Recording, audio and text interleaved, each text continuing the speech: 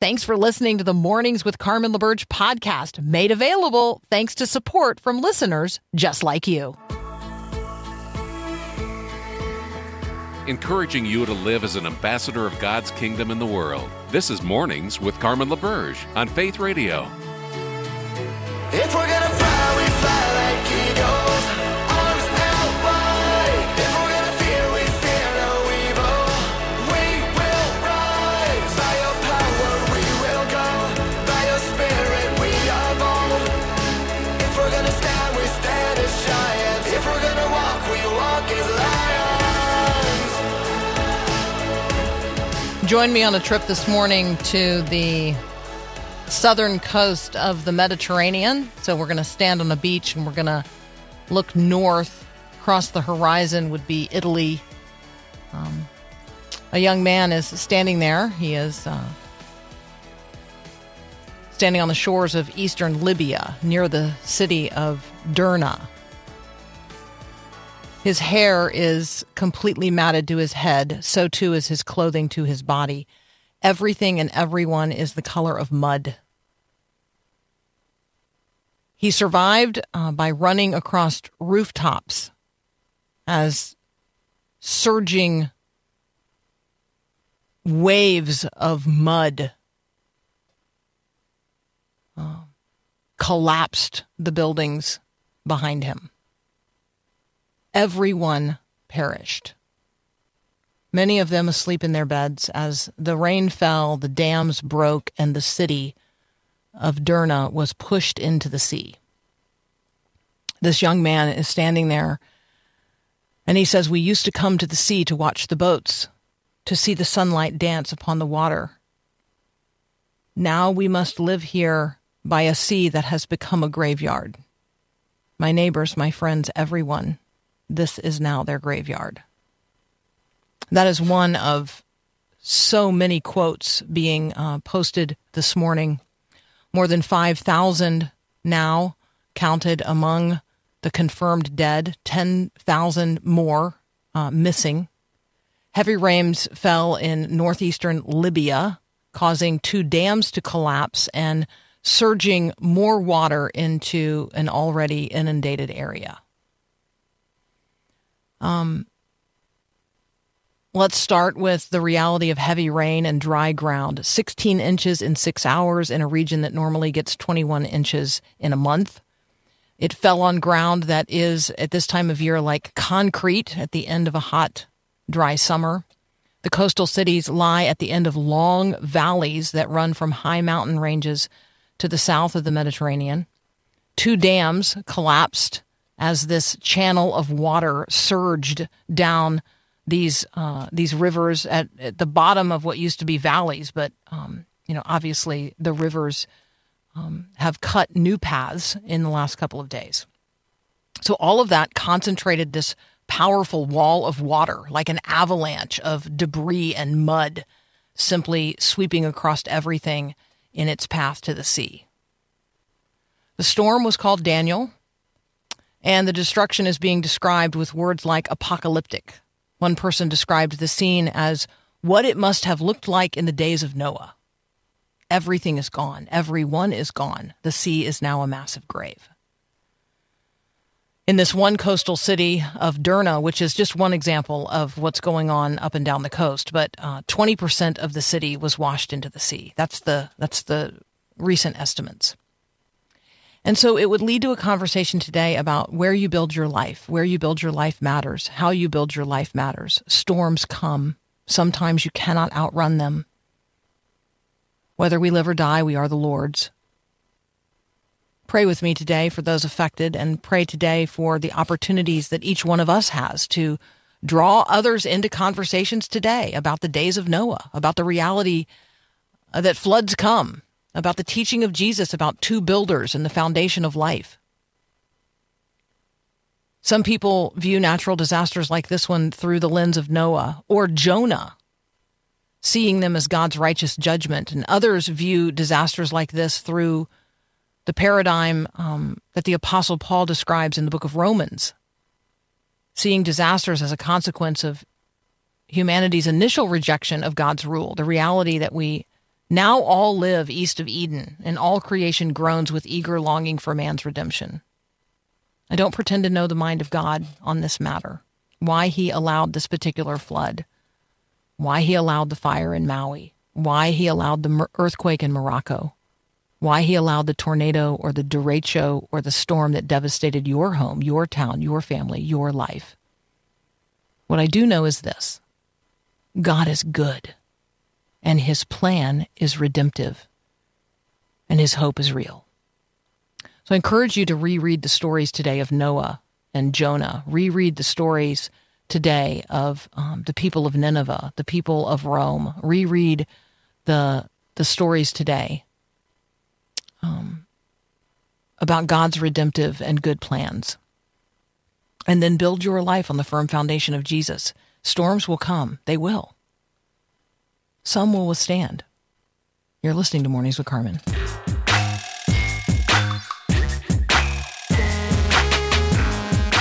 Heather Zeiger is joining us now. She's a science writer out of Dallas. She's a research analyst with the Center for Bioethics and Human Dignity. And I do not yet know, but I'm about to find out if she has a cowboy name. Heather, do you live in Texas? Do you have a cowboy name? I mean, are you like Heather the Knife Zeiger or Heather Moral Arbiter Zeiger? I don't know. Do you have a arbiter of truth? I've never been given a cowboy name, but I feel like I need to have one now. I feel like nobody I'm talking with today has a cowboy name, including me. I mean, there's people on the text line that they're like, cowboy name? I don't have a cowboy name. Paul, our producer, has found a cowboy name generator online, but I don't find any way that you can like type your own name in there and, have it generate a name specifically for you. It just generates general ones like Julius Midnight Barton or Guy Jester, the Jester Hatfield. It doesn't, I can't type Heather Zeiger in and be like, well, what would her, cowboy name be? Mm-hmm. I feel like this is a good conversation for people to have today. Yeah. There's a context. We're going to talk, after our conversation with you, we're going to talk with John Erickson. He's the author of the Hank the Cowdog series, which if you're not familiar with Hank the Cowdog, I intend to improve your life today by introducing you to him. So there you go. Hank the Cowdog. It's the best audio out there. I mean, it's better than Mornings with Carbon. There's just no question about it. It's the best audio out there, and it's meant to be read aloud. So that's one of my favorite parts of it. Okay, on with this would be relevant to Hank. He would like a conversation about, is the summer of 2023 the hottest on record? Turns out, yeah. Okay, so what does that mean? What does that mean? I guess I wonder when we talk about the hottest on record, like, how long have we been keeping records? How do we know these things? How do we judge? I mean, it's not been the hottest one where I live, but, I'm like a man whom statistic. Yeah. So, and we need to keep that in mind. So you make a good point, because it's not necessarily the hottest where you live, and where I live, July is always super hot. So I don't know that it was more or less than normal. But they're talking about global average temperatures. And so NASA said a while back, it said, July 2023 was the hottest month ever recorded since they started taking measurements, since the U.S. was taking measurements. I think it was the late 1800s, since 1880. So, that doesn't mean that, and then this summer was one of the hottest summers on record. Now, it's looking like this year is not the hottest year on record. The hottest year so far, it looks like if temperature trends continue as we think they are, 2016 was the hottest year on record. So, anyway, it was a pretty hot year in July. Here in Texas, it's always very hot in July, but there were a few days that we did break some records. So, but there were also a lot of places throughout the globe. I saw this in Europe. You saw this in, I believe, Australia, where they really had some high temperatures. And, we want to be sure that we understand that can be a problem when you don't have the infrastructure, and that especially affects people who are poor or living in places where there isn't good infrastructure to deal with temperature extremes. So I think that's where the concerns are. I will tell you, Carmen, that so the UN is saying that this is due to fossil fuels, right? This is due to consumption of fossil fuels. But I was reading up by this expert in, I believe it was the University of Arizona, and he was saying that, well, it's not just that we're dealing with climate change and fossil fuels, but you also have all these converging factors. that are probably affecting why it's so hot this year and why it'll probably be very hot next year. And he mentioned a couple of things. One of those, that big volcano that happened in near the island of Tonga. So that happened at the beginning of 2022. It was a massive underwater volcano. And we know, just like if you read your history about Mount St. Helens, or you remember that volcano that happened in Iceland in the early 2000s, volcano eruption it affects its immediate area the most, but it does have global effects. And this particular volcano put so much water in the atmosphere that it actually did affect temperatures, because water is a greenhouse gas. So now keep in mind, volcanoes also put like sulfur dioxide, which is a cooling gas, but there was actually so much water spewed into the atmosphere that overshadowed any cooling effects. So that we might be seeing the effects of that. Of course, that's not going to be, it has global effects, but it's not the same throughout the globe. And then, of course, this is an El Nino year. So El Nino has to do with sea surface temperatures in the ocean, on the Pacific Ocean, and then how that air circulates. So El Nino is one of these things that's cyclical, but it's kind of intermittent. So whenever we have El Nino years, we tend to have high temperatures. So for example, 2016, the hottest year on record, was an El Nino year. And we are looking at an El Nino year this year and next year. Okay, so then there's also, this was mentioned. I have no idea how much this is affecting the heat or not, but there has been a lot of pollution reduction measures, particularly among steamships and shipping, that went into effect in 2020. Well, pollutants tend to be cooling agents like sulfur, like I mentioned. So whether or not that affected our temperatures, I'm not exactly sure. It seems to me that the volcano and especially the El Nino effects are really going to play the biggest role. He also mentioned, this expert also mentioned, I've read about this before, that we don't notice this as much because we have electricity and all of this stuff, but we tend to go through these times of like interglacial periods. So if you think on very large time scales, if we're looking at like ice ages and mini ice ages and interglacial periods, when you get towards the end of what they call interglacial periods, and I'm going a little outside my expertise here, but it is really interesting stuff to kind of look at how these things cycle. When you get towards the end of these interglacial periods, you get larger amounts of biomass occurring in wetlands, which is neat, but it also means that when this dies off, that releases methane, which is another greenhouse gas. So you have kind of all these things working together, such that we're having a very hot year. I think the important thing is to keep in mind, well, there are some things we can control, and then there are some things we can't control, and then we should take responsibility for the things that we can and be good stewards, and also help those and be willing to, work with those who are dealing with things like famine and drought, and food insecurity, because they rely on agriculture and they're dealing with some of these temperature extremes. And those are ways we can pray, and those are ways that we can actually be good examples and show God's love to others. That's so helpful. Heather, science hustler, but not a cattle rustler, Zeiger, and I will continue this conversation in just a moment. We are going to ask about India's recent lunar lander and what we learned. Also, that unidentified golden specimen that has captured our public imagination. Yeah, we're going to ask about that as well. That's up next here on Mornings with Carmen. Thanks so much for listening to Mornings with Carmen LaBerge. Hey, I'm Susie Larson. Hey, if you enjoy what you're listening to here, would you consider subscribing to other great Faith Radio podcasts like mine? Search Susie Larson Live at myfaithradio.com or wherever you listen to podcasts. Hit subscribe and have a great day.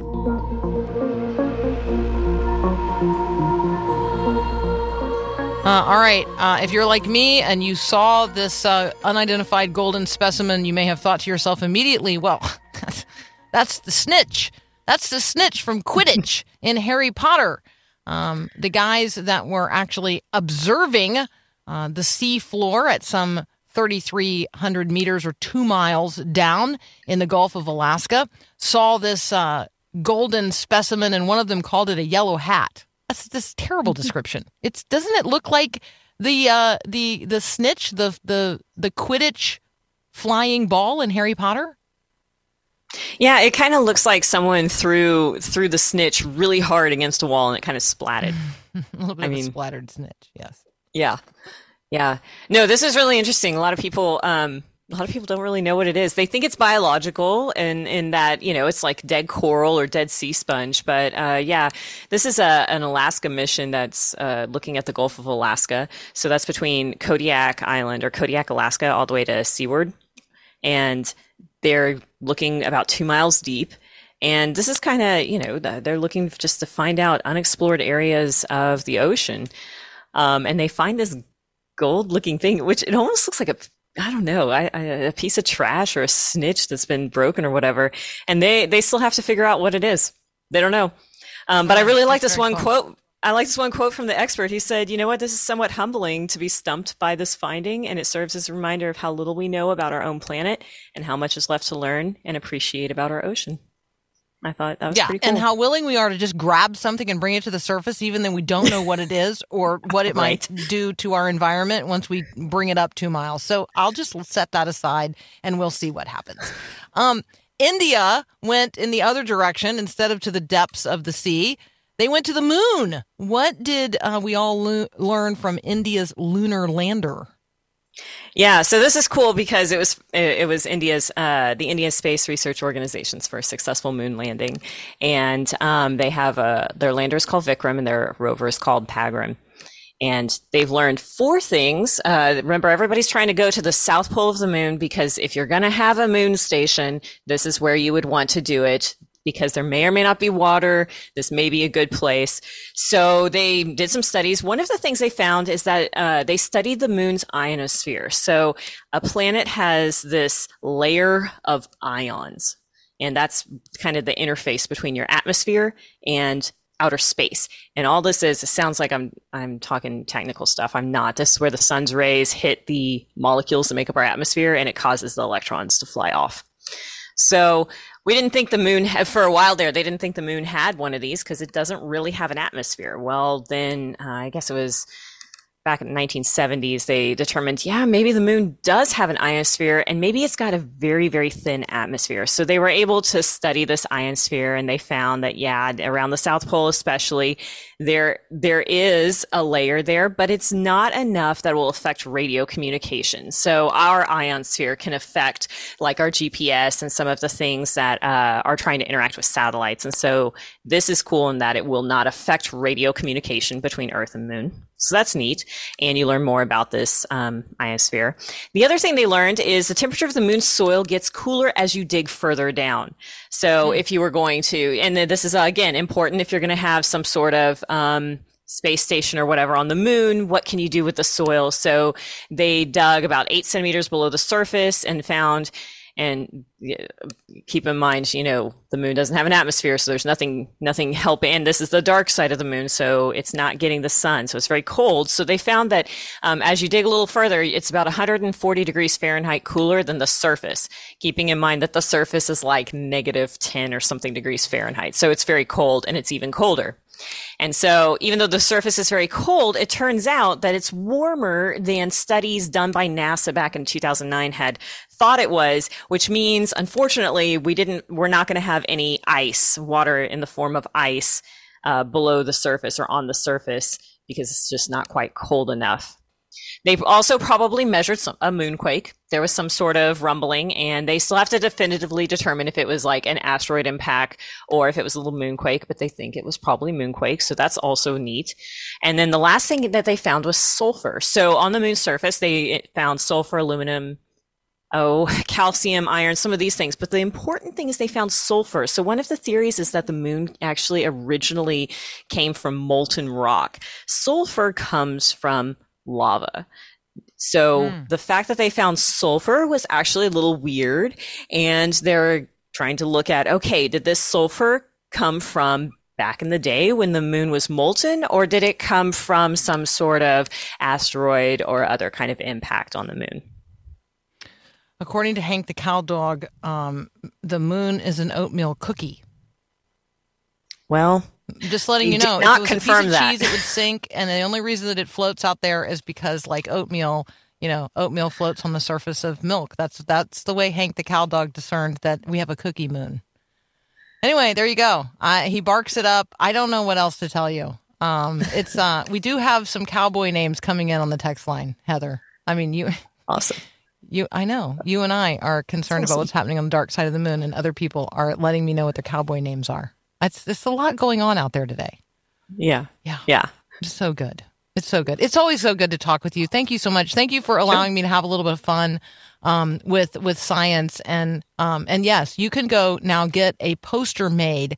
Heather, the science hustler, Zeiger. That's great.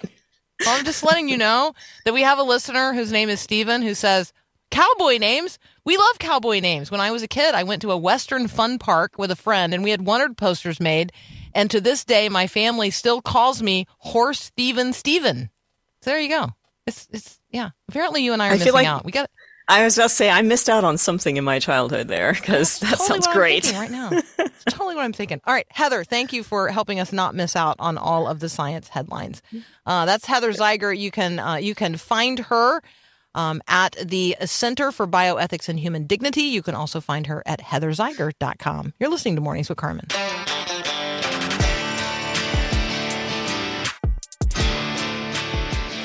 All right, Hank the cow dog.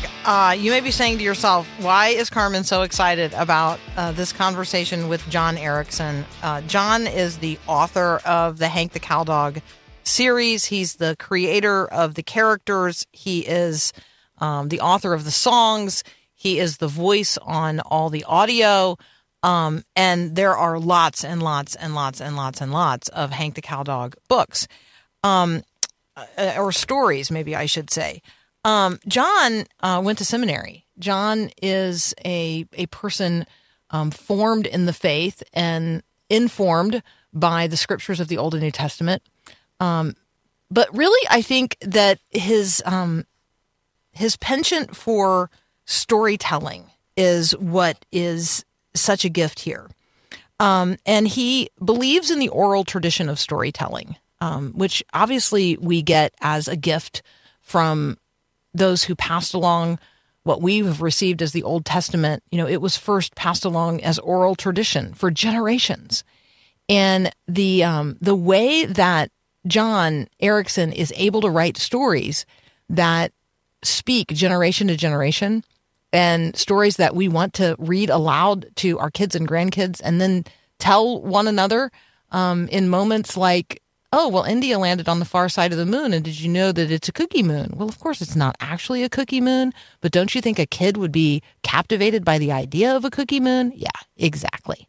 So, captivating stories, wonderful storytelling. I am thrilled to introduce you or to share with you, if you already know him, my conversation with John Erickson and his character, Hank the cow dog. That's up next here on Mornings with Carmen.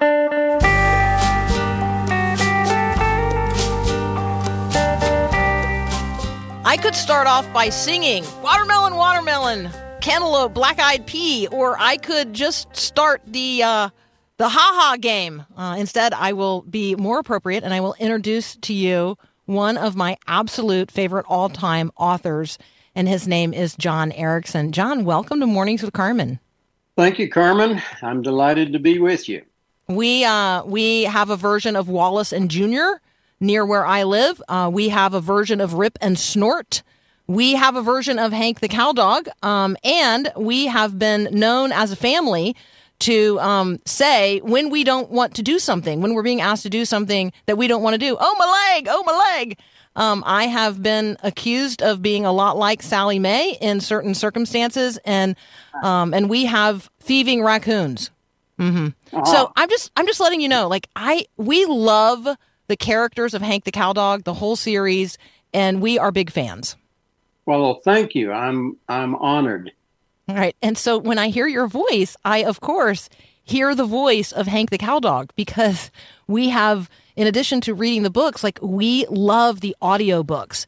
talk with us about maybe how Hank came to be. For people who are not familiar with the Hank the Cowdog series, well, first of all, I'm just sorry, because you should be. It is the most beloved audio book out there. It's designed really for adults, but actually children are its biggest fans. And so I want to talk with you a little bit about that, John, as well. Just introduce people to Hank the Cowdog and how it got started. Well, all right, let's take a quick run through my little life. I was raised in a little farm and ranch community in the northern Texas Panhandle named Perryton, and it was a nice place to grow up. But when I was a kid, all of our entertainment came from New York and Los Angeles, and a kid like me dreamed about going to the bright lights, and Perryton had never produced an author before, and I didn't know that writing was something that I could dream of doing. I thought about being a minister and a lawyer and a politician and a cowboy and a rancher, but never gave much thought to writing until I was at the University of Texas, and I made my best grades in classes where I could write essays, and I started doing some writing on my own and took some independent study courses that allowed me to write plays instead of essays. One thing led to another, and in 1967 I married a lady from Dallas who recognized that I had some gifts and that I was supposed to be a writer, and she always supported me in that, or else I wouldn't have done it. And we lived our first year of marriage in Boston. I was a student at Harvard Divinity School for 2 years, and then we moved back to Austin for 2 years and traveled to Perryton to visit my folks and never quite got away. I had never considered the possibility that I would ever want to go back home, and much less be a writer from a little town that had never produced a writer and didn't even have a bookstore. But it was a nice place. It was quiet and it was peaceful, and we put down roots there. I got a job as a ranch cowboy, and I worked on ranches for 7 or 8 years, and that's where the story material that goes into the Hank stories came from. While I was cowboying, I had a neighbor, a rancher, who had a dog named Hank. He was an Australian Shepherd, and the cowboys all hated this dog because he was always trying to help us when we had cattle in the pens, and he was always causing a mess. But he never knew why people were screaming at him. Get out of the gate, go to the house, get in the pickup. And he gave us this wounded look. He just didn't understand. He was trying so hard to help. He thought he was head of ranch security, and I thought that was a funny character. I never recognized that Hank would become a star and that I would eventually be working for him. But in 1981, I was writing for livestock papers. That's where I ended up doing my literary apprenticeship.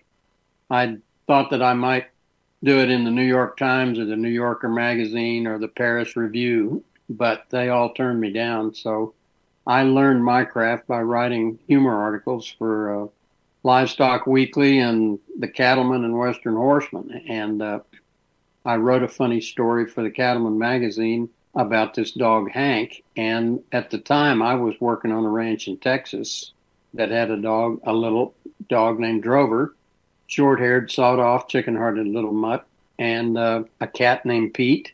In that first story, I had these characters named Slim and Highloper and Sally Mae, and all of those characters were fully formed in that first story. That's and amazing.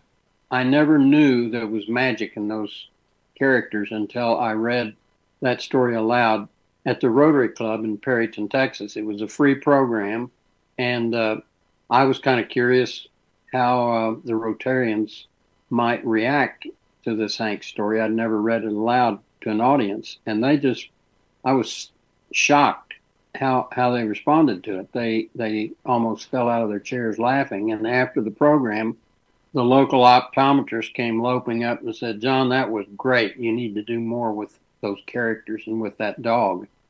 And I shiver sometimes thinking about what would have happened if I hadn't done that free program, if Dr. Billy Nallen hadn't been there that day, if he hadn't come up and told me what he thought about it, or if he'd told me and I hadn't listened, because that was my first indication that there was magic in those stories. And I decided, well, maybe I ought to try to give him a whole book. And well, I'm here to tell you that Hank the Cowdog is magic. There is magic in it. You guys can check it out at hankthecowdog.com. We're going to continue our conversation here with John Erickson, the author, the cowboy, the man behind the dog or beneath the dog or run by the dog, whatever. And I'm going to see if I can engage him in just a minute, if he can be baited into a game of deadly ha-ha. That's up next here on Mornings with Carmen. Thanks for listening to the podcast of Mornings with Carmen. As you know, this is a rebroadcast of the live radio show carried on the Faith Radio Network. There's a lot going on at Faith Radio. Tons of free resources just waiting for you and for you to share with others at myfaithradio.com. How does that all happen? Well, it happens through listener support. So Faith Radio, Mornings with Carmen, all available because of listener support from listeners, well, just like you. If you're a supporter, thank you so very much. If you'd like to become a supporter today, just visit myfaithradio.com. And again, thanks for being a part of what we do every day at Mornings with Carmen.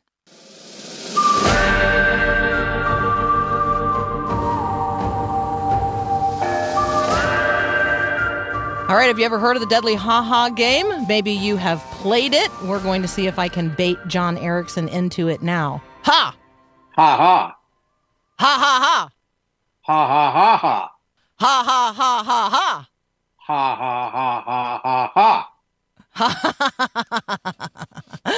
We love that one. We totally 100% love that one. We love the way that Hank the Cowdog has all kinds of creative ways of getting himself out of dangerous situations with Rip and Snort, the cannibals in the region, also known as coyotes. If you are not a reader of or listener to Hank the Cowdog, I am here to say you are missing out. Somebody has done the math. You could listen for some 291 hours and 7 minutes, and that's how long it would take you to listen or read the current Hank the Cowdog series. So, John, how many books are there now in the series? We brought out number 79 about 2 months ago, and we're getting number 80. I've done the recording for number 80, and my son Mark and I recorded 2 songs for it in the studio in Amarillo, and it'll be out probably in October, and I've got 6 more written on top of that. So, oh, fantastic! So there are songs. This is one of the reasons why you should listen to Hank the Cowdog. In addition to reading it, this is why you should listen, because there's songs in here. And John, I have to admit that we as a family find those some of the funniest parts of the books, of the stories, because you sing, and you don't just sing in Hank's voice. You sing in the voice of of our friendly buzzards, or you sing in the voices of, well, on and on and on. You do all the voices. This is one of our favorite things. Yes, and those stories were never meant for children, but they were always meant to be read aloud. And my audience, insofar as I had one in mind, was a farm and ranch family sitting around the dinner table after supper on a cold winter night and reading stories aloud to each other. And the songs come out of the same oral tradition. I'm not a trained musician, but I've sung in choirs all of my life, and Chris and I have sung in our church choir for probably 40 years, and we're pretty well trained musicians. I love music, and I think that it adds depth and feeling and humor that you can't get with just words. Yeah, amen. Watermelon, watermelon, watermelon, cantaloupe, black-eyed pea, watermelon. I mean, I know. Yeah, it's just it's so great. It's all so great. John, these you mentioned that they're not necessarily written with children in mind, but our kids love them. Your stories make us laugh, but you deal with real personalities, real difficulties, getting lost, being rejected, being ganged up on, threatened, storms, drought, fire, a lot of which you obviously deal with on the ranch in your real life. So maybe draw that connection for us between real life and the stories you're telling. If I didn't work on my ranch, I would have very little in the way of story material. I get story material. We live on a ranch 40 miles from the nearest town. I spend most of my time alone or with my wife, Chris. And I spend a lot of time with my two dogs, with horses, cattle, coyotes, buzzards, roadrunners, rattlesnakes. I was bitten by a rattlesnake 2 years ago. So my life on the ranch lifts me out of my own mind and introduces me to animals and to weather. And that is the source of my story material. It's so great. It's so real. For those of you listening, John also has a number of other things he has written, including several nonfiction books, in addition to the wildly popular Hank the Cowdog series. Maverick Books is the publishing company, and you had to start your own publishing company because nobody would publish your books. And now, some 11 million volumes in, I bet they regret that. Yeah, I expect that they do. And but they didn't want me, and it's turned out to be a real blessing. As I said somewhere in one of my books, sometimes blessings come disguised as dumb luck. I was turned away by the publishing and the entertainment business, and I'm so glad now because my wife and I and another family in Perryton control every word that goes into those books. And we are churchgoers, we are believers, we are parents of children, and we understand our responsibility for providing your family with entertainment that nourishes their spirit. Well, we love it, and I don't mind saying out loud, we love you. One of the things that I have read that you have said, I'd like to just read to everybody. John says of himself, a writer writes, "That's who I am and what I do. I write 4 hours every morning, 7 days a week. I wasn't smart enough to be a plumber, and I'm too old to get an honest job. It's not what I set out to do in my years as an apprentice writer. It's much better. I work for a dog, and he paid off my ranch. I've tried to give my readers the gift of innocent laughter, and we've sold over 10 million Hank books. I've never published anything that would shame my mother, and I sleep well at night when I'm not worrying about the drought. I'm still living with the same gal who brung me to the dance 55 years ago. My dogs like me, and sometimes I think my kids do too." John, I love that, and I wanted to say thank you. I wanted to say thank you for being a writer we can trust, a voice we absolutely love in our home. And I want to thank you for the gift now of the third generation of LaBerge kids who are being raised with Hank the Cowdog. And so thank you. Well, that's a great compliment, Carmen. Thank you. Yeah. That's John Erickson. If you are not familiar with Hank the Cowdog, then you really can't understand me or my family. So I invite you into the tribe of the avid listener. You can visit Hank the Cowdog at hankthecowdog.com, Facebook, Twitter, all the places. I encourage you to check out the audio and then, get the books. But I just tell you, we are huge fans of audio. And now that you've heard John Erickson's voice, he does all the voices and sings all the songs. You're listening to Mornings with Carmen. I'm Carmen LaBerge. This is Faith Radio.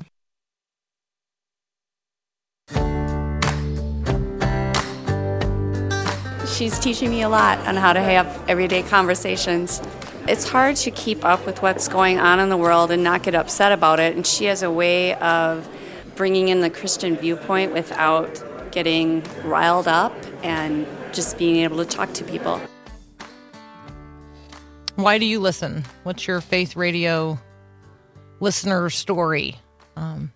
Thank you, first of all, and again, for the time, the shared time. It's the most valuable gift you and I have to give to each other each and every day is our presence, is our time. And so thank you for the gift of your presence day in and day out in this effort. It is collaborative. I view this as something that you and I do together each and every day.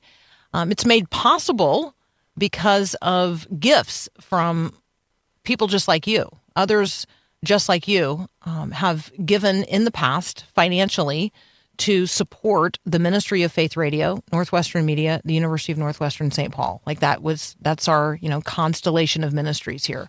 Gifts to Faith Radio go expressly and explicitly to the support of programs like this.